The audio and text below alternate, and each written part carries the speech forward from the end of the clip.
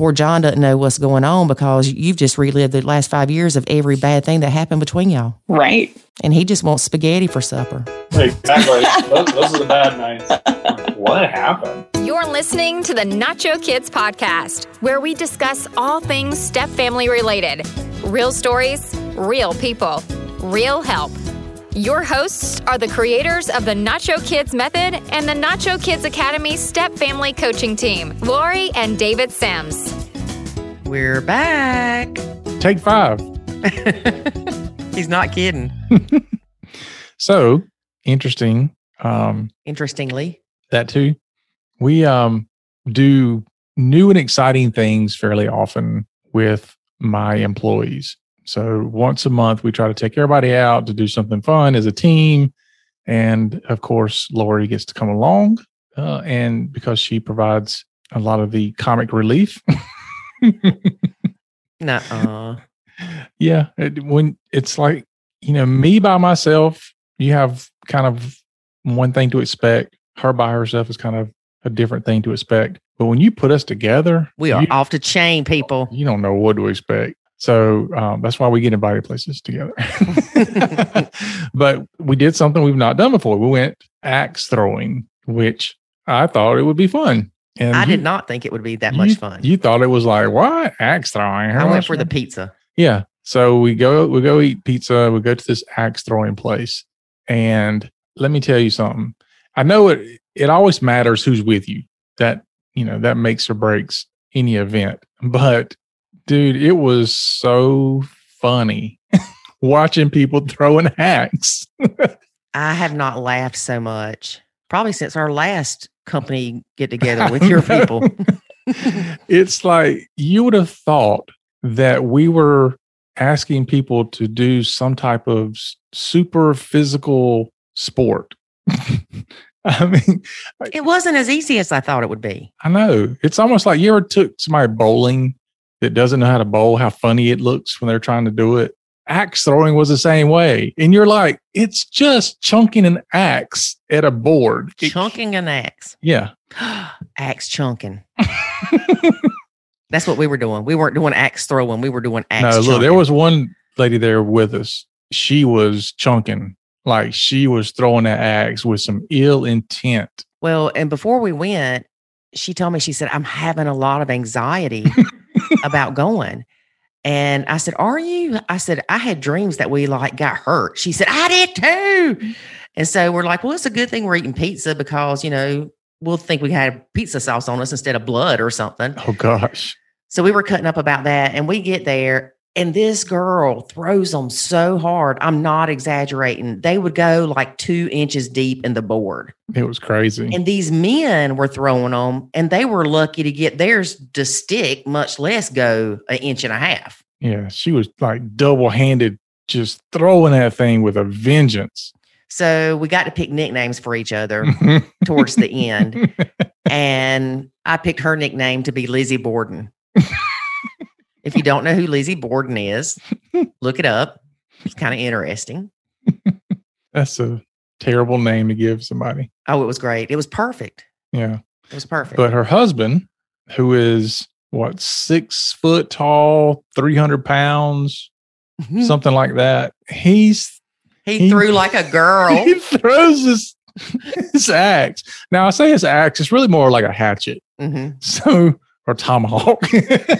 So he throws this thing, and I swear to you, he does spirit fingers when he throws it, like his hands. Like he was throwing pixie dust after Yeah, it. exactly. That's exactly what I was going to say. It's like he was flinging some dust with his hands. It was so hilarious.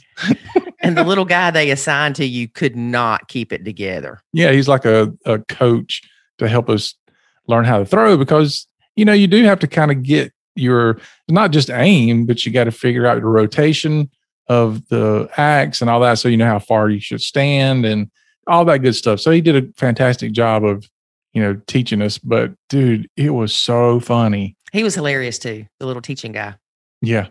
Mm-hmm. And then, it came down basically to me and one of the other guys there. And I was just having a ball, didn't care that much. I mean, I cared, but I wasn't being competitive like I normally am. And this guy was being so competitive, and we had to switch, I guess, lanes. You threw so many times in it's one lane and then you switch lanes. And when we switched lanes, he just started missing like crazy. It just messed with him, the whole different view. I really think it's because when you're throwing, say, on the right lane, it's an open cage format, basically. And you've got two boards. It's like a batting cage, right. Except you're not facing outwards, you're facing inward. So when you're on the right and you're throwing it, you have the cage to the right. Yeah, so you see the fence. Right. So when you're on the left-hand side, I think it's more intimidating because you don't have that protection to the other person. So I think you're more cautious, maybe? I think I did better on that side, though, because probably. I guess for me, I felt like I had more room to throw, even though it's not. But I don't have that barrier in my eyesight where I'm throwing on the same side. Right. But anyway, I ended up getting more points, which it wasn't really a competition for me, but I could tell that it bothered the other guy. He didn't win. For those of you that don't know, David always wins. No, I don't always win. Yes, you do. Even when we went painting one time, they were like, "Oh, that's sellable." I'm like, really? You do not know what you just did. So the next time we went painting with David's group, the first time we went with a family, and the second time we went with David's work group, I told that lady, I said, do not tell him his work is sellable. Do not tell him it's good. Nothing. You hear me? Nothing. You don't hear that, folks? Like, she tells people not to tell me that I'm doing a good job. Yes, I do. That's terrible. No, they don't have to live with you. But when you went to the bathroom, she told me I did a good job. That's what you said, but I didn't hear it.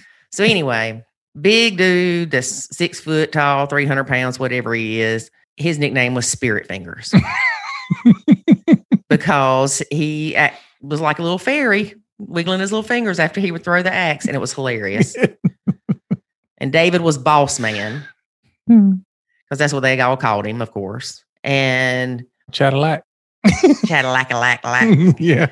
Anyway, it was fun. If you've never done it, I recommend it.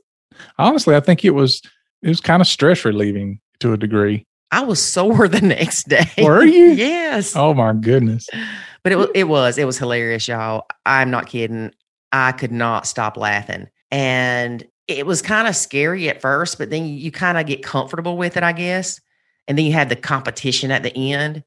And then old Spirit Fingers over there tries to slip the teacher guy that's also the judge $1. So if you haven't been axe throwing or axe chunking, as we call it down here, I guess, you should go. It was a lot of fun. It was more fun than I ever thought it would be. Yep. We may even start doing the Nacho Kids axe throwing for the stepmoms who need to get some anger out. I think that's a good idea. All right. Who do we have today? Today we have a couple to follow up with our month and 1 week of men. And it is Aimee and John. All right. They have his, hers, and ours.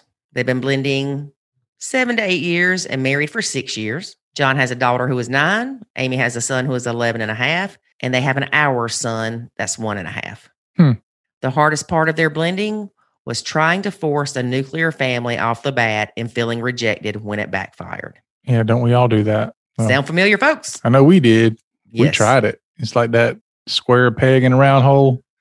Some people say, you can't put a square peg in a round hole. And I say, oh, I beg to differ. If you nail it hard enough, it will go in.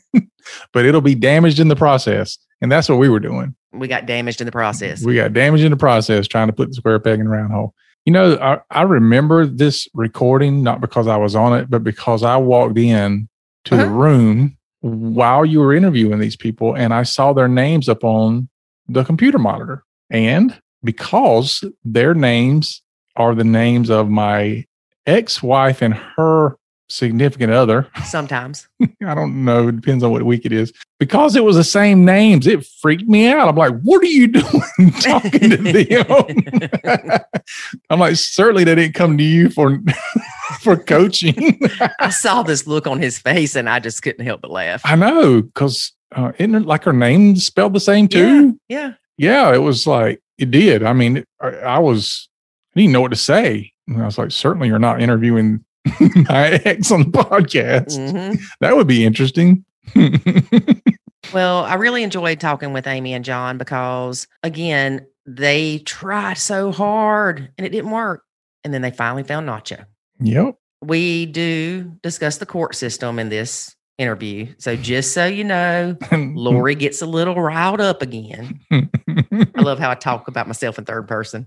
Yeah. It's not that you're talking about yourself in third person. It's that you have split personalities. And so you do that and it's okay. Yeah. So when you talk about Lori, I just know that you're not Lori right now. You're identifying as one of your other personalities. Yeah. So, you gotta love the court system. Yep. But in all fairness, though, you did allow me to meet all of your personalities before we got married, David. Which is why you should always date people for 4 full seasons, an entire year, so you can see all the changes they may have. That's my dating advice for this episode. Well, David didn't let his button pushing come out till after we got married. Because I'm smart. Yeah, that's all I'm going to say. Yeah, but let me tell you this, folks. As much as she complains about it, when I'm sick and I don't feel well, like I'm talking about like in the bed sick, which doesn't happen very often, thank goodness. But she's like, oh, I missed you button pushing and aggravating me. I don't say that. I've never said I miss you button pushing me. I might say, are you okay? And you're like, yeah. And I'm like, well, I miss you picking on me. Yeah. Okay. Well, however you want to say it, it means the same thing. No, it does not. There's a difference between picking and button pushing. Button pushing results in cortisol levels rising. So now we have different layers of button pushing. There's level 1, which is picking. No, they're different. They're different. Okay. Yes. All right. All right, David, quit talking. Okay. Back to our guests. I'm bossy, aren't I? Yeah, you are. Okay, David, will you please quit talking so we can get on with this interview? I've heard that before. That's a nice way of saying, would you shut up? See? Can't win. All right, next. All right. But first, here's a word about the Nacho Kids Academy, found at NachoKidsAcademy.com. No, by the way, before we do that, how about head on over and leave a review for this podcast, because we love reading the reviews. As a matter of fact, we should read one. Okay. All right, David, read us a review. All right. So we haven't done these in a while. We really need to try to throw these in every episode because we've had quite a few come in recently, and I like reading these things. They're awesome. So let's see. Let me just pick one here. This one comes from Joel WH, and title is Nacho Kids is Brilliant. So he says, I entirely misunderstood what was meant by Nacho Kids parenting until I came across this podcast and actually looked into what they were teaching. Good job, Joel, because lots of people don't look into anything. They just take somebody else's word for it. David, read the review. And I continue, when I did, wow, it was completely different than what I thought. Better, more helpful, and potentially marriage saving. Plus, they're hilarious. At least David is. If you haven't listened in yet, you're missing out. David and Lori, keep up the great work. Thanks, Joel. That's sweet. But I bet if I go read it, it doesn't say especially David. Are you sure? Uh-huh. Okay. And then one more. Marlene Bond writes, well, her title is Love It with a little heart. I don't know how she did that heart, but that's cool. I just started listening and OMG, I was missing out. I'd love more info on the Nacho Kids Academy and to see if we should start. I'd love to tell you my story by a mom to 4 and stepmom to 2 boys with different moms. So 2 totally different situations to navigate. So there we go. Marlene Bond, reach out to us, contact us at nachokids.com, and I'll let Lori see if she can get you on the show. And of course you should join the Academy. Yep. If you got to question it, then there's no question about it. Okay, David, wrap us up. All right. Speaking of the Academy, here is the Nacho Kids Academy. There is There's a way to save your sanity and your relationship, and it's called the Nacho Kids Academy. In the Nacho Kids Academy, you will learn the skills and knowledge to properly nacho, techniques to handle step-family challenges, ways to improve your communication, and much, much more. Visit NachoKidsAcademy.com and sign up today to join other step-parents who are seeing the life-changing benefits of nachoing. Again, that's NachoKidsAcademy.com. Today we have two very special guests, Aimee and John. Hey, Aimee and John, how are you? Hey, good morning. We're doing pretty well. How are you? Good. So how long have y'all been blending? We have been blending for, I would say, approximately 8 years. Started dating about 8 years ago. And we both had kids from our previous marriage, and we got married About 6 years ago. 6 years, So about 8 years total. Okay. And John, how old is your child?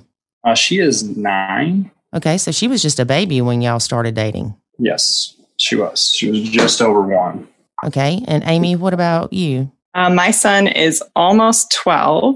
So he's going to be 12 in January. So he was just about 4, close to 4 when we started dating. Yep. Okay. And you have an hours child? We do. We have a almost 2-year-old son. What's the visitation schedule with your daughter, John? So it boils down to just about like 2 weekends a month. The technical verbiage is any long weekend that she has off of school with a minimum of 2.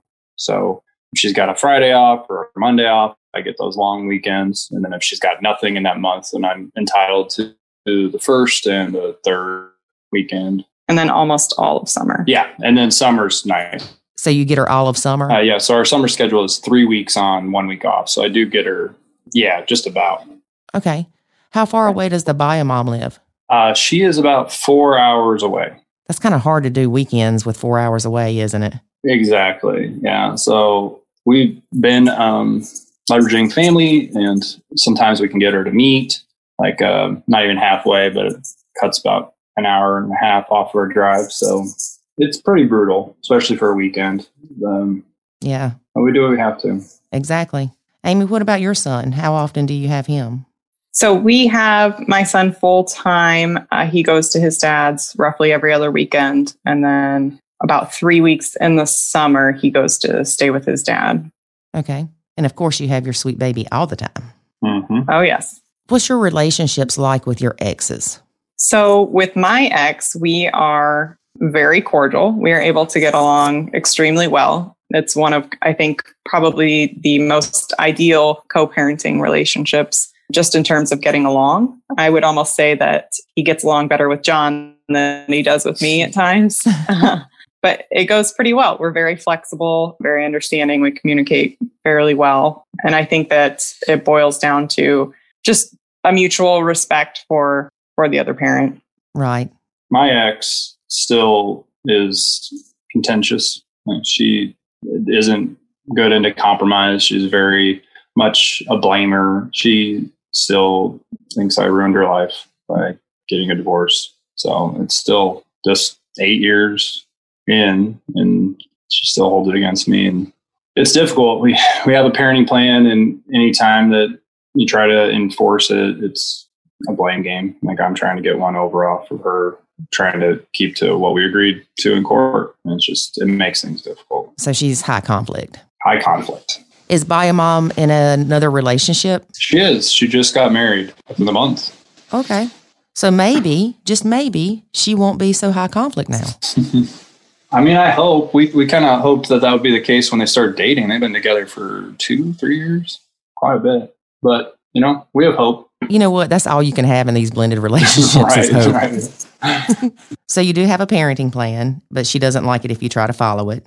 Right. She doesn't know. Like she acts dumb about it. Like she doesn't know what's in it. And so when something comes up abnormally, an exception, a death in the family, whatever, it's like pulling teeth to make her understand, like, this is what we agreed to. Like, this is I'll call it an entitlement that we agreed to. And I want this to be followed. Like, that's what we agreed to. And it just, it can never be an easy conversation. It's always arguing like for days about it, and it's in black and white. It's crazy. I feel your pain. Sounds like the relationship that I have with my son's father, to the point of I had to push out my mother's funeral so my son could attend.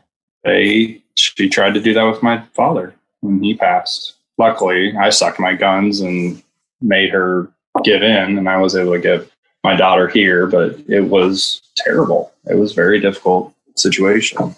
I'm glad you brought this up, because in my parenting plan, there's nothing addressed about deaths. And I don't think there is in a lot of people. So this is definitely something that people starting to work on their parenting plan or in the middle of it or have to go back to court later, definitely add that in there. Yeah, absolutely. My parenting plan has verbiage for life events, and then it labels them out and like how much time you get for each one. So there was one for marriage of myself or either parent, death, and then like very technically like who can die, and then this goes into effect like parents, step-parents, grandparents, step-grandparents. Like we put it down so that there wasn't a question. That's very smart. I always tell people you cannot put enough information in a parenting plan. Yeah, I would agree. And there can't be gray areas. No. Like you said, yours is specific on who dies and what that applies. Did you include in there when Aimee had a baby? Yeah. Yes. Yep. So when our son was born, we were able to bring my bio daughter up for 3 days, I think. And that, of course, was still an argument, but we were able to win on that one as well. I just want to say one thing. You're absolutely right about the gray area, because every inkling of gray area that we have had in our parenting plan is a battle, and it's a battle of will of who wants to give in, because the court systems, at least in Iowa and Missouri, will not enforce it. Like it's really just an agreement between parties, and you can go for contempt, but unless you want to go to court, the sheriff's not going to come in and step in and enforce this. It's just a dispute between parents. And so unless you have something really concrete that's going to hold up in court as contempt, you're sunk. It's useless. Yeah. And that's how it is in my state too. The cops aren't normally going to be involved. We did have an instance years ago with David's kids. The bio mom pulled up in the driveway and said she was going to get them. It was her time, and it wasn't. So David called the cops, and luckily, to our benefit, the cop said, well, it looks like it's his parenting time. If you have an issue with it, go to family court. So he did kind of side with David on it. But most of the time, they'll just go, sorry, we're not getting involved. That's a family court issue. Exactly. And then on top of that, if you do go to court for contempt of court, you could end up with a different judge that doesn't see why it was in there in the first place. Yeah. We went to court. We tried to go to court twice. We once when we first actually divorced and set up our parenting plan, and we actually were able to get up on the stand and tell our side, and the judge basically was like, you're both competent parents, you need to come up with a reasonable plan. Like they wouldn't decide who should have full custody or be the custodial parent. And then when we were having some really bad rough patches, we tried to go back to court, and the judge refused to see us. The guy drove down. It was because the jurisdiction is 4 hours away. And I went down there for court. We had a court day set, show up, and the judge called in our lawyers and was just basically like, you need to work this out. We're not going to see you today. And so we had to mediate, and we couldn't even bring it in front of the judge. It was ridiculous. At that point, I just realized there's no point. I would be livid. I'd probably have ended up in jail. Yeah, I was. Absolutely. That's ridiculous. The judge could have made that decision before you drove all that way and paid your attorneys to drive all that way. And, we have had a judge one time that said, if you can't come to an agreement, I will make sure neither one of you are happy. Yep. So it's almost like you're forced to come to an agreement, and it doesn't necessarily have to be in the best interest of the child. And it's also in the heat of the moment. You're both there. It's been weeks or months leading up to this day where you expect to essentially get justice, right? You want to feel like everything you worked for is going to come to fruition and you'll get the time that you deserve, and only to be told, no, you need to work with this person who you already have been fighting with and unable to work with and come up with something on the spot. Yeah. In one of our court hearings, the judge made my son's father and I go to counseling. Well, I knew it was a waste of time, but I'm doing what I'm told. We subpoenaed the counselor after the fact, and the counselor told them, said he only went because you told him to, and he had no interest in trying to work with her. I really wish we could revamp the family court system. Absolutely. It's a money-making scandal. Mm-hmm. The child's best interest is not the point of it. And depending on the judge, one judge can say, no, there's no paramours allowed, or, no people of the opposite sex spending the night when you have the child. Then the next judge can go, well, that's ridiculous. They're going to see other people. And it just depends on the judge. Yes. It's sad. It is sad. It's such an antiquated system that just doesn't provide any benefit other than to, have this legal document that gives the bare minimum to each parent. And it's almost always when the child is, being used as a pawn, essentially, at that point. Right. Exactly. And I know with my ex, there's a court paper. And yes, the judge signed it. So it should be a legal and binding document. But he does what he wants to. Mm-hmm. Yep. And unless you want to fork out $10,000, go to court, hope for the best, then what's the point? Right.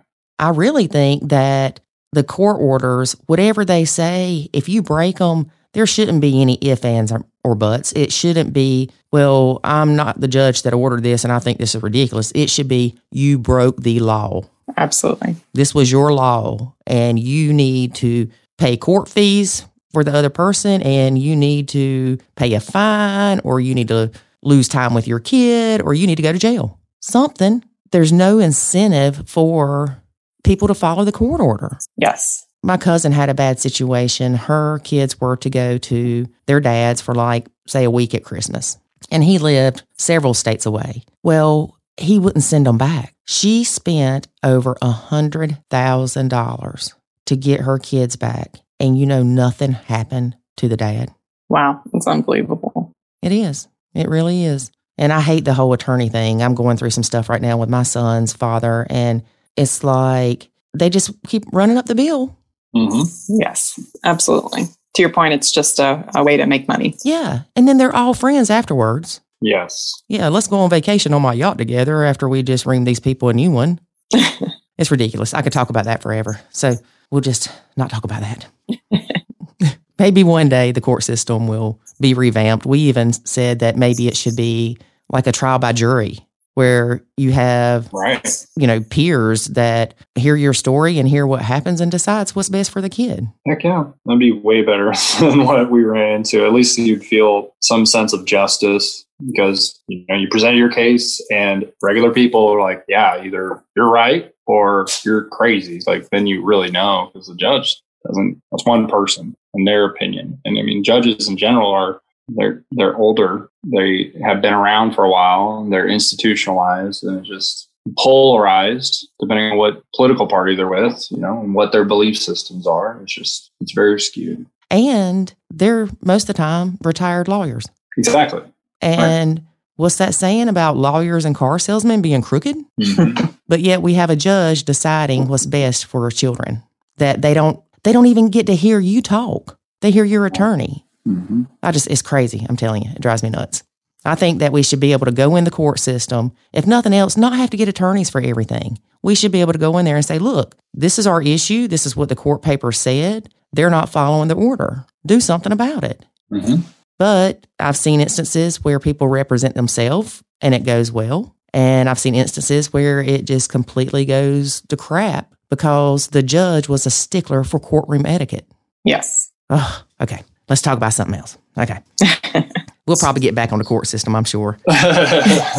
So how do your kids get along? Our kids get along phenomenally. I would say they are pretty much best of friends when they are here. There do tend to be some sibling rivalry, more so in the summertime when they're both here for an extended period of time. but they are just so creative together, and they love to entertain, and they have friends that are close in the neighborhood that are constantly seeking out the company of both of them. And they are just close enough in age, I feel like, and maybe maturity level as well, that they can get along well and enjoy the same things. That's awesome. And I think you know how special that is and how thankful you should be that your kids get along. Yes, we do not take that for granted at all. And it may change, but think about siblings. My sisters and I fought like crazy. It's not always a bad thing. Some of my best memories are my sister and I fighting over a buff puff. But since yours are a boy and a girl, hopefully you won't have those issues of, you stole my clothes. Yeah, I hope not. You never know, though. That's true. So do you try to do the weekends where you have both of them together? It sounds like it would be kind of hard to do because you probably have a set schedule with when your son goes to his dad, Aimee, and then John's just kind of based off different circumstances or different situations. Yeah, it becomes very convoluted. I would say up until the past year or two, we tried very hard to coordinate schedules with my ex, and then, going off of the schedule that she has for school. And we did pretty well until my ex got into a relationship with a woman who also has a child. And so then there's like a third custody situation and schedule happening on their side. And so it wasn't always possible at that point to kind of pick and choose our weekends. Mm-hmm. So we've really kind of gone back to an every other weekend. And that boils down to sometimes we have his daughter here when my son isn't here. And sometimes we have my son when his daughter is not here. But I think it's actually working out pretty well. We spent, I would say, the first 6 years of our marriage kind of trying to force this view of a nuclear family and, onto ourselves and thinking, we should all be together all the time whenever we have the opportunity. And so we're kind of learning to relax on that a little bit and give each child some individual attention as well. Right, because they need that. Yep, for sure. And I think that's one of the hardest things for us is we want a nuclear family. We don't want this blended crap of where you're having to deal with the ex and all that stuff. And we just want a quote, quote, normal family. And we try so hard to get that, and then it backfires. Yes, I could not agree with you more. So you went in and you tried to be the happy little family, and then you saw that wasn't going to work very well. It took us a long time. So we seriously were, no other way about it, right? This is our family. We are a family. And we did that for literally 5-6 years. And we hit a breaking point, and we were just unhappy, and, visits weren't happy. They were anxiety ridden and trying to force these schedules and fight with the exes to make it work. And, we needed something else. We heard about and started looking into the Nacho phenomenon, and heard a lot of things that made a lot of good sense. And so we've been trying to put that to practice. And it's funny because it's so counterintuitive to what you would think it would be. Mm-hmm.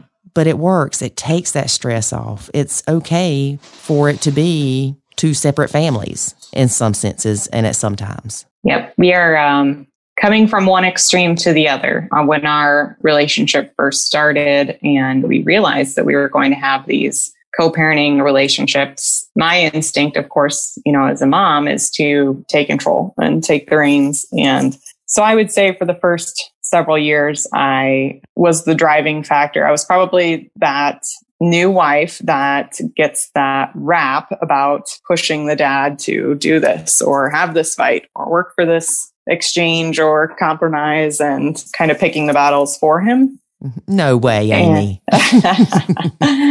Oh, way. I know it's hard to believe, but that is where we just found misery. I was miserable because I was putting so much effort into the core system, writing their parenting plan, setting up appointments and communications with the lawyers, knowing far more than John did about what he was entitled to in terms of rights and times and, that co-parenting relationship. And then it got to the point where I realized that I'm putting all this effort in. John doesn't even know kind of where that falls. He's just relying on me to tell him and create the schedule and know, when he's going to see his daughter next. And I'm starting to realize, well, his daughter doesn't even really like to be here. And this is so stressful. And I am putting so much of my effort into this that I don't have energy for anything else, much less myself. It was an eye-opener to realize that was the root cause of all the issues. And I essentially made it for myself. It is. And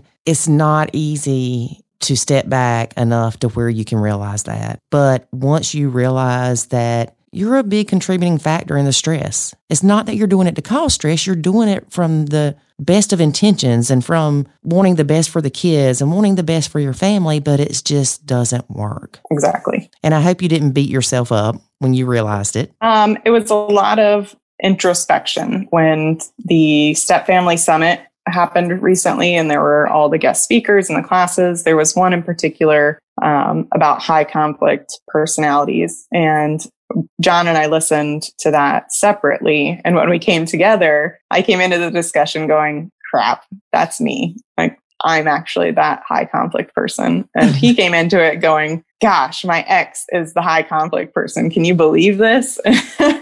And so we really had to work together to figure out, that's right there. That's it. Like, her and I are both more on the high conflict side of things. And so she's not going to back down. She's not going to recognize it. She's not going to grow as a person. I have to do that. Right. Yeah. But don't you feel so much better now? I feel better knowing what the issue is and, working together to help fix it. Right. I don't even know if fix is the right word, but to help get us on the right path. Right. I don't think that it's necessarily, like you said, fixing it. It's completely changing. Yes. Mm-hmm. Not making the same mistakes and letting go of that control. And it's hard. It's hard to say, fine, we'll just let John take over. And it's like, but we don't want to see John fail. We don't want to see John struggle. We want to help John. But John can do it himself. I struggle with that even now, knowing what I need to do. And if he does come to me just to talk about an issue, not necessarily looking for me to solve it, because I have so much background with, again, the court system and their parenting plan and just knowing the ins and outs of that, I instantly want to solve that problem for him. And sometimes I'm still guilty of planting the seed, where he can look or what he can do. But I'm slowly learning to step back and let him make those own decisions. And sometimes failing in that regard is really best. Well, that's how we learned, isn't it? Absolutely. Yeah. So, John, how did you feel when Aimee would tell you, well, this is what you need to do, or you need to push for getting more time with her because it's your time, or things like that? How did that make you feel? So Aimee's input was always welcome. I never had a problem with her pushing for that and telling me what her thoughts were or what we wanted. The issues and the conflict between us that would arise is that I didn't want to talk to my ex-wife about it. I didn't I get where Aimee was coming from. I'm yeah, absolutely, you're right. But to do that means that I have to communicate with my ex-wife at a level that I don't want to. I don't like her, I don't want to communicate with her. I don't want to fight with her. And it just became this point where Aimee's expectations were well, you want to see your daughter, right? Fight for her, get this stuff. And I get it, but it causes so much stress inside of me that it hurts me to do this. And then I get put in this spot in between, where Aimee didn't think that I was pushing hard enough, or I should push in a different way. And I'm well, I'm doing it how I think it'll work. This is my comfort level with communicating with her and the approach that I want to do. And when we were really butting heads, it was Aimee would be no, you need to do this.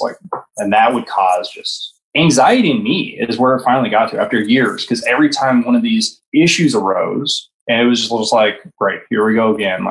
No one's going to be happy with me, and this is miserable. I don't even want to try because I know where this leads in a relationship standpoint between the two women, and I just don't want it. And really having Aimee step back from that has been such a relief. Mm-hmm. Now, if there's a conflict or I need to push on my ex, I can do that. And since Aimee's not giving me feedback and she's not concerned about it and she's not giving that contention, now the anxiety is almost gone. And it's like I'm more apt to push my ex when appropriate or when I feel like it's appropriate and in the way that I want or in the way that I think might work. So it's already showing dividends for me on my side. Good. And, you know, that's the thing is it's easy for us to sit back and say, you need to do this, you need to do that. But you know your ex. You know that pushing her in certain ways is not going to be productive. And that was one of the hardest things for me to do with David was the ex would send emails and I'm like, oh, you need to light back into her and tell her blah, blah, blah, blah, blah. And, you know, he's like, what's the point? Why do I need to spend 2 hours or 3 hours coming up with these emails to defend myself against someone that has zero meaning in my life anymore other than she's my kid's mom? So we have both learned, and it took us a while, when it comes to communicating with the ex, if they attack us, we respond with, okay, that's it. We don't spend hours trying to come up with the emails anymore. We don't spend nights not being able to sleep because, oh, I saw their name pop up in my email and I don't want to read it right now. And I mean, I don't know about you, but when I see an email with my son's dad's name on it, I'm like, it just causes me stress immediately. Absolutely. Yeah. We communicate through text. And so it pops up with my ex's name. It's like, it doesn't even matter if it's good, bad, indifferent. I see it. I'm like, oh, I don't even want to know. I don't even want to look at it. Yeah, they could send you an email or a text that says, you are the best parent in the world. But seeing their name just causes disgust. Mm-hmm. Absolutely. Because we know from past experience that the interaction is not good. And John, I definitely can relate to you so much because I'm telling you, my son's father and I cannot communicate about anything. It could be a doctor's bill. You would think, okay, here's a doctor's bill. You pay your percentage, I pay mine. The end. Oh, no. Yeah. It's not that easy because the response I get is, well, if we would have had him on my insurance, we would have only had to pay such and such. So that's what I'm paying. Like, what? Oh, no. But like, okay, well, if we would have had him on your insurance when he had to have this other thing done, your insurance wouldn't have paid for it and we would have had to pay $1,500. So are you going to send me $750? No. It's just, it's so stressful. But thankfully, my son being 15 now, if he wants to change up at Christmas so he can go with his dad to the family thing in the mountains, that's fine. He can go. But he can coordinate that. I don't have to get involved. That's so nice. Yeah. That'd be great. It will happen. So how often do you talk to your daughter, John? It varies. Sometimes I talk to her every night. Sometimes we go a few days without talking. It all depends. Well, Aimee made a comment a minute ago that your daughter didn't like coming. Aimee, was that because of you parenting her? I don't really know where it stems from other than I'm kind of guessing just the high conflict within our home.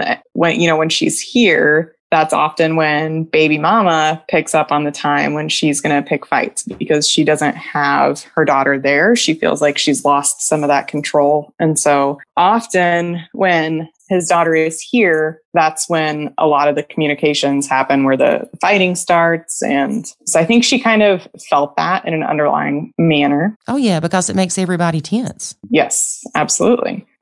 John and I both were younger parents and had to really figure out the best parenting style between us. And that took a while. And that probably wasn't pleasant either, just us being inconsistent and not knowing what to expect from one another or our kids or, what our rules were going to be. So I think that was hard as well. And then there's also just the difference in the households. When his daughter is there, they're very much a girl household and they have girl vacations, with grandma and aunts and nieces, and the girls are always going off and doing the things. And it's very much like spoiling all the time, right? Mm-hmm. So she gets anything and everything she wants when she's there. And that's not how our household is run at all. We are much more about like, you guys are our kids, please go play, go outside, have fun. We're not worried about, buying their happiness. And sometimes I think that comes across as us being a little more harsh, but I like to think of it more as a balance. And that's a great way to look at it, because you are balancing what she sees in life. That's what we're hoping for. It's like I tell people all the time, you're planting the seed.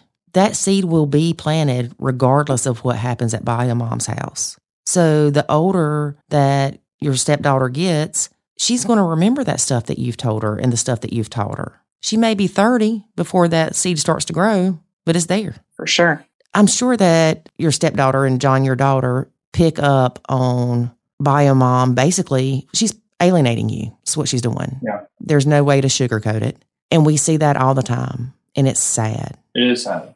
And for years, that's what we would fight with my ex about. Like, try to call it to her attention. Like, you are alienating your daughter from us. Like, you are causing this rift. And she just refused to see it or believe it or pick up on it. It's just been going on for the longest time. And the best thing that you can do with that is continue to reach out to your daughter as much as you can when she's not with you, and to just let her know that you love her. And I know it's hard not to bash the other parent, especially when they're bashing you to the kid and they're keeping the kid from you, basically, and just making life difficult. But she will see that on her own. I think that's also where the whole premise of Nacho has really helped us too, because if I don't have to worry about it, I don't have to think about it. I don't need to even say her name. So there is no real discussion about, whatever's going on between them as parents when she's here any longer. It's, a completely different dynamic. So that has led to, I feel like, a lot more relaxed environment in our home. Right. Which the stepdaughter/daughter picks up on. It's got to be more pleasant for her now, too. We surely hope so. When we first started looking into nachoing, when we heard the first things about it, what was the step-parent summit? Step-parent summit. When we first heard about it, it immediately clicked to both of us, like, this is what we need to do. Right? For the longest time, we've known that Aimee and my ex-wife trying to compete essentially against each other was causing the conflict. We just didn't know what else to do. And it's to the point where Aimee's has such a conflict with my ex-wife that it bleeds over to her relationship with my daughter. And so recognizing that and trying to use this nachoing technique to kind of rebuild their relationship has been key. But what gave me anxiety and what I had to talk through and really work with Aimee about is, as we said earlier, for like 5 years, we really put up this front, like, we're a nuclear family. Aimee is your mom, a mom to you. She's been Mama Aimee since my daughter could speak. And so now we're taking a step back from that and saying, if you're having issues, disengage, go, do the nachoing technique, send her to me. And it's a mind shift from us. And it is a shift for my daughter as well. And so that's where my anxiety spiked. And that's really trying to get over that and see the benefit of it with that shift. It's a hard shift from what we were originally doing. And so when we first started out, that's, the biggest sticking point in my mind. Like, we're upside down in her understanding of our relationship, essentially. Right. And from my perspective, I kind of thought the opposite. Things have been so contentious for so long that this is going to be a relief because, I don't have anything negative to say, and I am not trying to step in and be the parent by any means. I'm just, go see your dad, go ask your dad. And so I had to try and get John's buy-in by letting him know, it's not something actively where we need to be like, hey, stepdaughter, I am not your mom, so don't call me that and don't come to me for anything. Like, that's not at all what we were intending on doing. And so I think just trying to let him know, like, this is about how we can let things start to build organically and just encouraging him to be the parent. And it's not anything where I am being negative in any manner, really helped kind of solidify that this was the right move. Right. Exactly. By you stepping back and letting dad parent, you are setting the stage for you to have a great relationship with her. She'll be able to come to you with boy problems. She'll be able to come to you with daddy problems because she's going to trust you and you're going to be a confidant and you're going to be a place that she's not judged. I feel like that's such a ideal end goal. And I really hope that eventually we're able to get there on both sides. You will. You really will. And I believe that because y'all obviously work together well. You're obviously open to trying things that may be against the norm to make things work. And you obviously care about the kids. And that's what matters. And they'll see that. I never thought that my stepkids would call me and go, hey, you got a minute? I need some advice. I never thought that, even when I still had the nuclear family dreams before everything went to crap. But definitely once everything went to crap, I never thought that once they left, I'd ever talk to them again, honestly.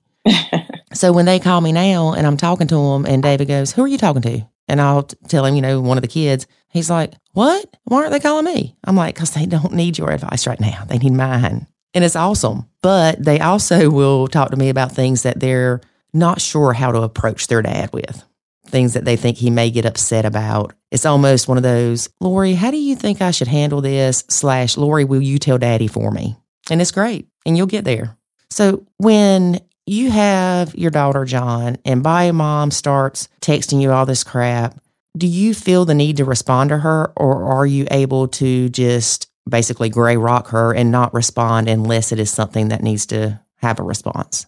Historically, I do feel the need to respond. And so what I will give myself kudos for is just, I don't always, go for the jugular and fight back, but I will respond to her. I have trouble just ignoring her. She's very persistent. Right. Because you don't want to be ignored. Right. Responding and engaging, I guess, are two different things. Right. And that's exactly what I was going to say is you can respond with got your message, thanks, without going into every detail, or you can respond with okay. And just because you say okay doesn't mean you're going to do what she's telling you to do. It just means, okay, I got your message. When she does that, she's stealing your time away from your daughter with you. Right. Mm-hmm. And that's what she wants. She wants her daughter to have a bad time when she's there. It would probably please her greatly if your daughter said, I don't ever want to go back to daddy's. Absolutely. And the way the world is now, if we text somebody, we expect a response in 17 seconds flat. Mm-hmm. And if they don't respond, we're like, oh, they're mad at us, or they didn't like what I said, or they're ignoring me. And it's okay to not respond to somebody for an hour or so. You don't have to respond immediately. And if she wants to keep blowing up your phone, then let her. You respond to her when you have a chance. But don't let her not only steal your time with your daughter, but don't let her affect your mood to the point that you're not the awesome person you are with your daughter because bio moms upset you. And I would almost say that exact scenario impacts me more than John, even so. Before, any sort of disengagement, that's exactly what would happen. I would, see a message, or he would let me know, hey, I got this message. And it was just instant anger, instant anxiety, instant we got to fix this right now. Stop what we're doing so we can formulate a response. And I think that the best advice I've ever gotten about anything in life is so truly applicable to co-parenting, and especially the high conflict situations. And it's literally that you can control only your own behavior. Yes. There is nothing you will ever do to influence or control someone into acting the way that you want. All you can do is change yourself. Exactly. I remember picking my son up when he was little from daycare and having a great day, having a great day at work and picking him up, and I had plans when I got home to do stuff with him, whatever it was. And I go to the mailbox and there's a letter from my attorney. And that's just as bad as getting an email from the ex. Sometimes worse. Yeah, exactly. And it just put me in such a bad mood that I ended up letting it ruin my night. And parent guilt, not just guilty parent syndrome, but parent guilt will eat you alive, because 3-4 days later, you're like, I didn't even spend time with little Johnny because I was mad about the letter from the attorney and da-da-da-da. But once you can say, okay, I've got this letter. I can be mad. I can be upset. I can be angry, whatever. But I'm giving it 5 minutes, and that's it. I'm not going to let it steal my joy. I'm not going to let it upset me to where I'm snippy with my kid. And it's not easy to do, but we have more control over our minds than we can ever imagine. I read when I was doing one of the challenges for the Nacho Kids Academy about change your stinking thinking. I was reading about, people that have fear of public speaking. Well, what a lot of people do to get over that fear is they picture themselves having done it before, so they're not as nervous. And then I did some more research, and you can convince yourself that you climbed Mount Everest, even though you've never been there. We convince ourselves of things all the time that are not true. Aimee can convince herself she's a bad stepmom. John can convince himself that he's a bad husband because he's not fighting with the ex trying to get custody of the daughter. And we can't let that happen because that takes away so much from our lives that we're not allowing ourselves to experience happiness. It's such a honestly simple yet profound thought because, when his daughter is here, we go long stretches where we just have our baby together and then my son, and the impacts that they feel as well when we are anxious or upset about things that are going on. In my brain, I'm like, they have to deal with this day in and day out. So does it impact them more than it impacts her? And probably not. It's just in different doses. Mm-hmm. Letting go of control of things we can't control is hard.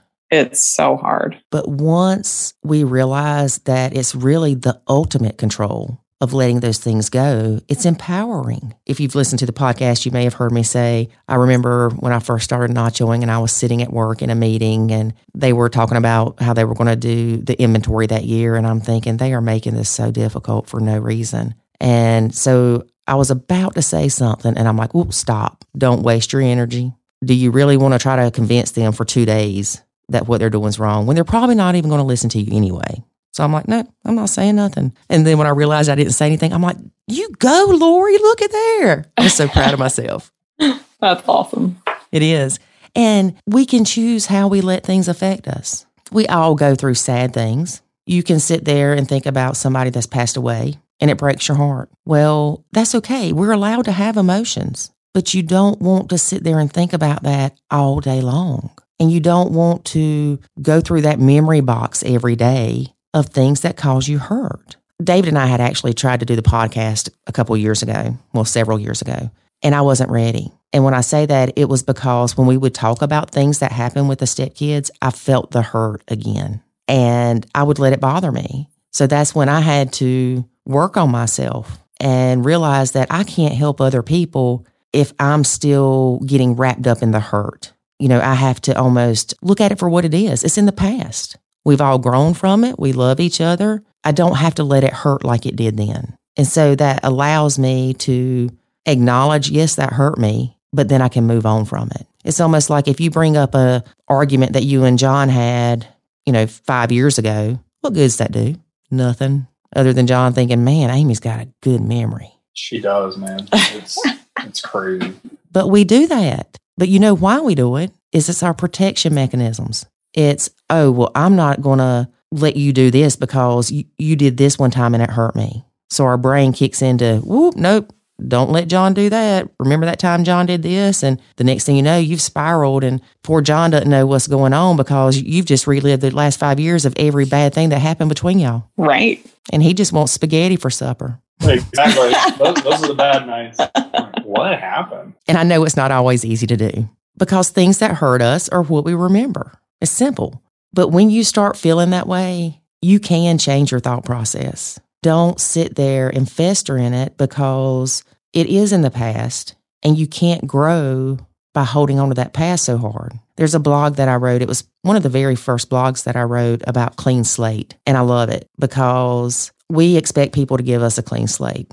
Aimee, you don't want to wake up tomorrow and John go, you remember yesterday when you did this? Well, it really made me mad. And you don't want to wake up the next day and go, John say, well, remember yesterday when I was talking to you about what made me mad? Well, it made me mad that you responded this way. But we deserve a clean slate. You have to let it go. You have to realize that it's weighing you down. And if you start each day with a clean slate, whether it's towards your kids, your husband, your wife, your stepkids, even the neighbor, you won't feel so burdened in life. I surely don't want somebody bringing up my past mistakes. So I want a clean slate.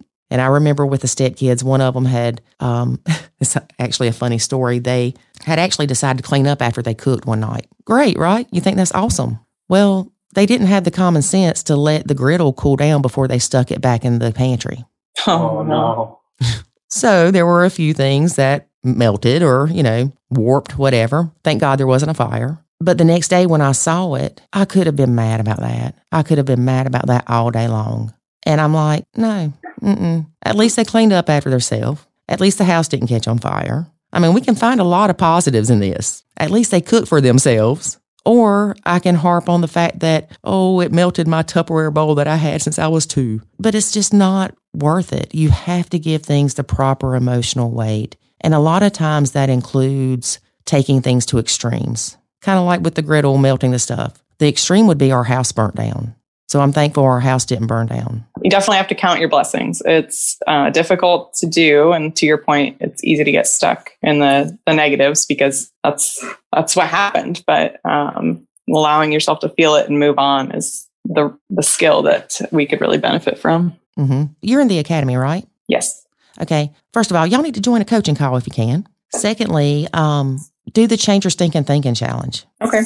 I love research, and it was one of my favorite that I did. And it would be good for you because it doesn't sound like you really have issues with the stepdaughter like a lot of step parents have. How long have you been in the academy? I think 2 months. 2 months, I think. Okay.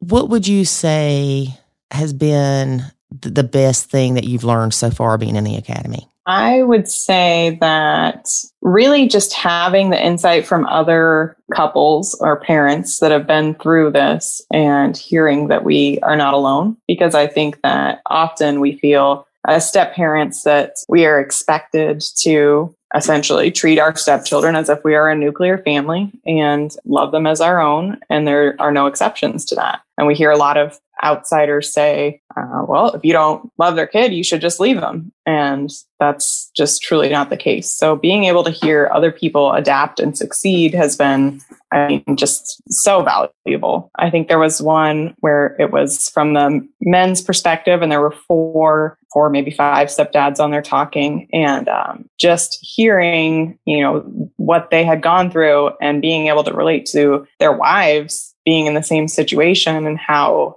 the technique, once they learned it, to do it and apply it to what stressed them, changed their lives. And the want to have that is strong enough that it's, keeping us on track and pushing us to grow. And it's not easy to grow. No, it's not. And for y'all, it's like you mentioned earlier, you started off one way and now you're changing up. So you're trying to break habits that you've had for years. Right. The one, I've learned quite a bit, but the one sticking point that really kind of turned the corner for me was the thought, pretty sure it was David's solo one, where he tells a story. And it was like, well, did you marry this woman to be the mother of these children or your children? Or did you marry her because you wanted her to be your wife? And, it doesn't sound profound. It's not something you really dwell on. But when we started, like Aimee came in, was the mother of my daughter when she was here. Like she was mom and she acted like mom. She took the responsibility of mom, and it's been embedded for so long that it really took that introspection and that brought out to be like, no, I married her because I love her. Like I love being with her and I want her to be my wife. So if she needs to step back from being mom, that's okay. That's not she wasn't hired to be mom. She's not the nanny of my daughter. Like she's my wife. She's my friend. She's my confidant. She's not, it's okay. It's okay. Right. And a lot of people don't have to go to the extremes that we had to.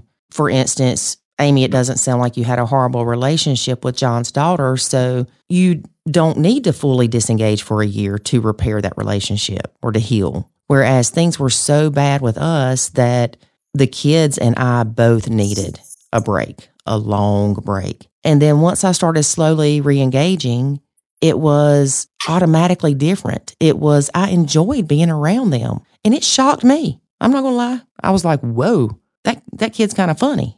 I learned to love them for who they are. And it's hard to do that when you're wrapped up in all the stresses. And that's like you mentioned, John, that you felt stuck in the middle kind of when Aimee would tell you something and you didn't know what to do because you didn't want to deal with the ex. You didn't want to, rock the boat kind of thing. But a lot of times we don't realize that we're creating more stress because we're trying to help too much. And just because Aimee's nachoing your daughter, that doesn't mean that you're all alone. It just means that you need to parent your daughter and your daughter needs to be parented by you so she can build a bond with Aimee. And that doesn't mean that if she's hungry that Aimee says, well, you need to starve to death because your daddy's not going to be here for 6 hours. That's not nachoing. That's just being horrible. So you have to find the level of what's going to work best for y'all. And I think y'all are finding that. I'm trying to. Y'all got this. No doubts. We definitely have the willpower to make it work. And you know what? If you didn't have that willpower, it's not going to. It's like you can't join Weight Watchers and think, well, I'll try it for a couple days. And then you decide you're going to go to the Golden Corral and eat the buffet. You have to stick with it. And you have to realize, hey, this may not be easy. And it's probably not going to be easy. But the rewards in the end are so worth it. I do want to ask y'all a question before we wrap up. John, do you parent Aimee's son or did you up until recently? Or what's that relationship like? So her son living here all the time, like I was parenting him a lot. And it became contentious as well. So the way that I was parenting him was not, a lot of times wasn't appropriate. Like I had a lot of anger towards his behavior and I let things get under my skin too much. And so when we started nachoing, it was very much like, you need to go ask your mom, you need to go do this. That's not a question for me. Like go talk to your mom. And, it's really helped back off trying to parent the things that were causing stresses. And it just gives me the opportunity to be like, it's not my kid. I still engage where I feel comfortable. And that's not going to be a negative interaction with him. And we have a pretty good relationship, notwithstanding, really contentious parenting issues, like whatever those may be. So we're still in a good place. And this has just allowed me to make our daily interactions so much better. It's really been difficult for me to not snap because I think I've been doing it for so long. And he still gets under my skin. He still annoys me sometimes. But I really have been working on biting my tongue and just ignoring it or disengaging myself and just letting Aimee parent when she feels appropriate. And I really just been going with the flow a lot more. And I think that it's been going well. Do you feel less stressed?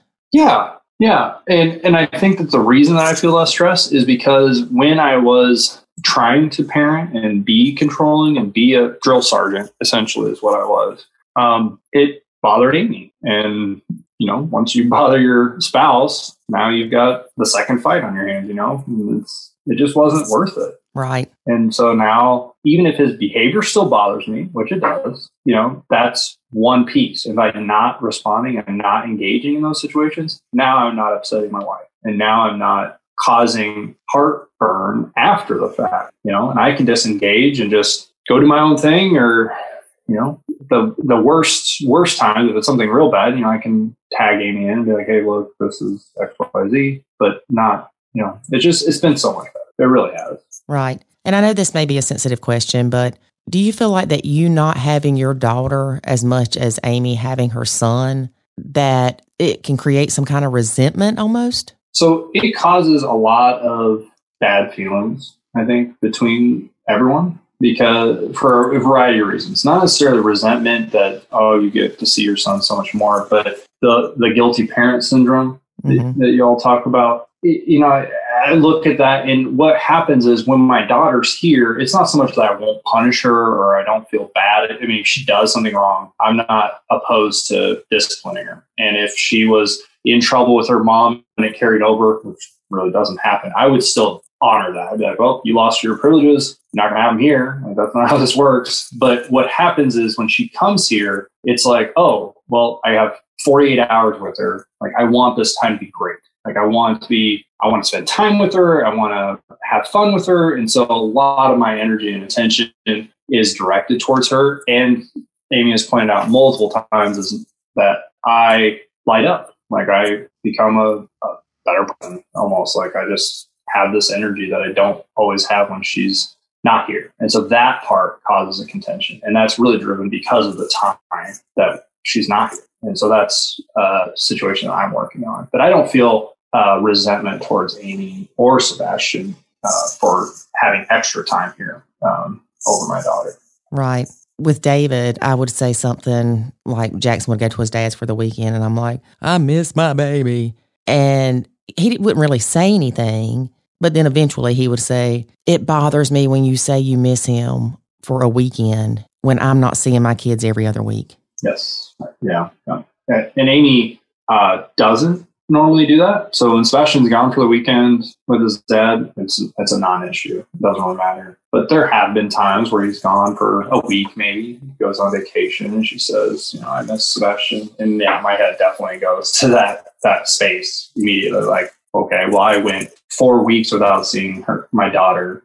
How do you think I felt? And that's, playing in my head. And it's very difficult to squash that and try to see where she's coming from. Or even talking about parenting and pointing fingers about, oh, you act so much different when she's here. I'm like, it's hard because you have your son all the time. Mm-hmm. You see him 90% of the time. I see my daughter maybe 40% if you include the summer. And so it's just different. And we're coming from different places. And it's just something people got to work through. And I think communication plays a big part. You just have to talk through it and really have empathy and understanding for what the other person is going through. It's not always a competition between the two. Everyone's allowed to have you. Exactly. And communication is key. Communication, compassion, grace, and understanding.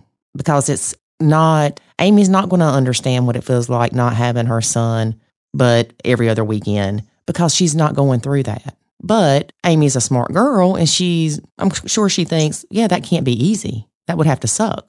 And I'm sure that she likes seeing you light up, but then she's thinking, well, why can't he be happy with just us? Yep, we've had that exact conversation, actually. But when you don't have your kid, it's almost like a part of you's missing. And it would help if he didn't have to deal with the high conflict bio-mom too. Right. So we're going to keep our fingers crossed that high conflict bio-mom will be less high conflict now that she's gotten hitched. Yeah, I hope so. Maybe they have their own hours kid, and maybe that'll help too. Does the guy she married have kids? No. It's interesting. In my mind, he reflects where I was 9 years ago. Like, he very much resembles like what I was back when her and I were together. I've grown exponentially since then, but it's very interesting. She's got a type. That's right. Well, as long as she don't go any younger after this one, John. Well, thank you so much, both of you, for being a guest on our podcast. It has been great, and things will get better. And don't think they won't. Think positive. Be positive in your thinking. Thank you. That's a definite goal. It's on our list to really focus on. For sure. We'll start that Nacho Kids Change Your Stinking Thinking Challenge. You can start it any day. It's a month long. So if you start today, you'll be 3 before Christmas. Awesome. I'll take a look. All right. And we'll talk to you soon. All right, Lori. Thank you. Thank you. Bye-bye. Okay, man over there. I can't say your name but one time during the podcast intro and outro. You really should have been a part of this interview, but, you're slack. I was working. Yeah. Not all of us can not work. What? Oh, I didn't say anything about you. Why did you take offense at that? Let's talk about that for a second. What is said and what is heard are often two different things. Very much so. So, for instance, if David walks out in these red jogger pants, which I do have, by the way, and an orange cut-off sleeve Harley Davidson shirt, which I do have, by the way, and I say, "Are you wearing that?" Which I will, by the way. he may hear. I'll tell you exactly what I hear. I hear, who dressed you that way? Certainly, you're not going to be out in public with me looking like that. So in that instance, he was correct.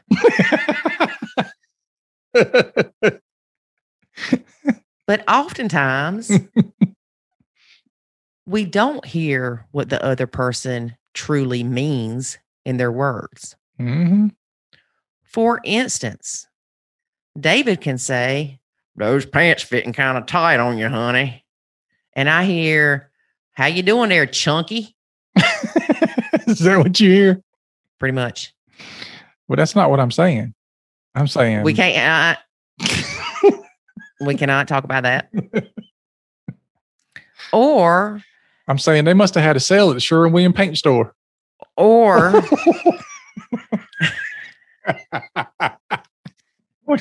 or David may say, man, this house is a wreck. And what I hear is, Lori, you are not doing a good job keeping this house clean because you know, as the woman, that is your job. But that's what I meant. David.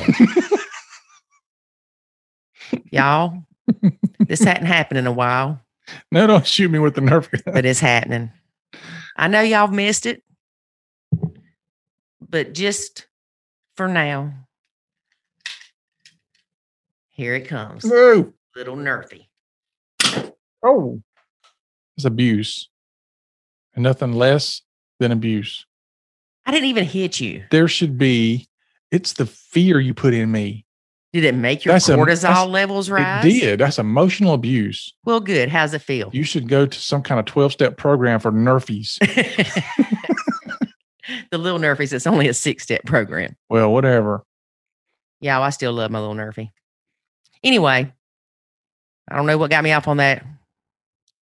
Because you probably heard something that I said. I don't hear anything you say. Well, then there's no misunderstanding. Well, no, really, you don't hear anything I say. I do hear it. I just don't want to respond. You don't to comprehend. I don't comprehend. We are going to have an active listening course or challenge in the Nacho Kids Academy, and I'm going to make David take it. No, you misunderstand. You misunderstand the superpower that men have with the ability to selectively listen. Okay. And it's not that we don't hear it. We can selectively listen. We can tune out things that would blow your mind. When I was little, we thought my dad had a hearing problem and really wanted to get him a hearing aid for Christmas. His hearing was fine. Yeah, because men have superpowers. No.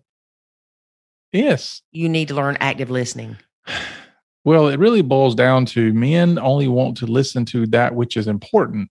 And therefore... Okay. Another bullet. Y'all getting a twofer. I'm about sick of his, David. Oh, you missed. That was a dud. It was like a firework dud. Ow. All right. That's fine. Guess what? Yours is wimpy. Yours is wimpy. That didn't hurt me. All right. Let's wrap this up. Yeah. Everybody's hearing us shoot Nerf guns at each other. Y'all, that's a stress reliever. It really is. We need to have another Nerf gun war. No. All right. So that's our show for today, folks. Thanks for joining us. I'm trying to wrap this up so I can shoot you. Join us next week when we have another exciting episode. And hopefully you won't hear Lori emotionally and physically abusing me the way she normally does. Thank you all that have contributed and sent donations for me to shoot David with the with the little Nerfy gun. And for, every time I bash him, I appreciate it. Yes. All right. So until next time, remember, life is good when you nacho. Thanks for listening to this episode of the Nacho Kids Podcast. Find us online at nachokids.com. Until next time, remember, life is good when you nacho.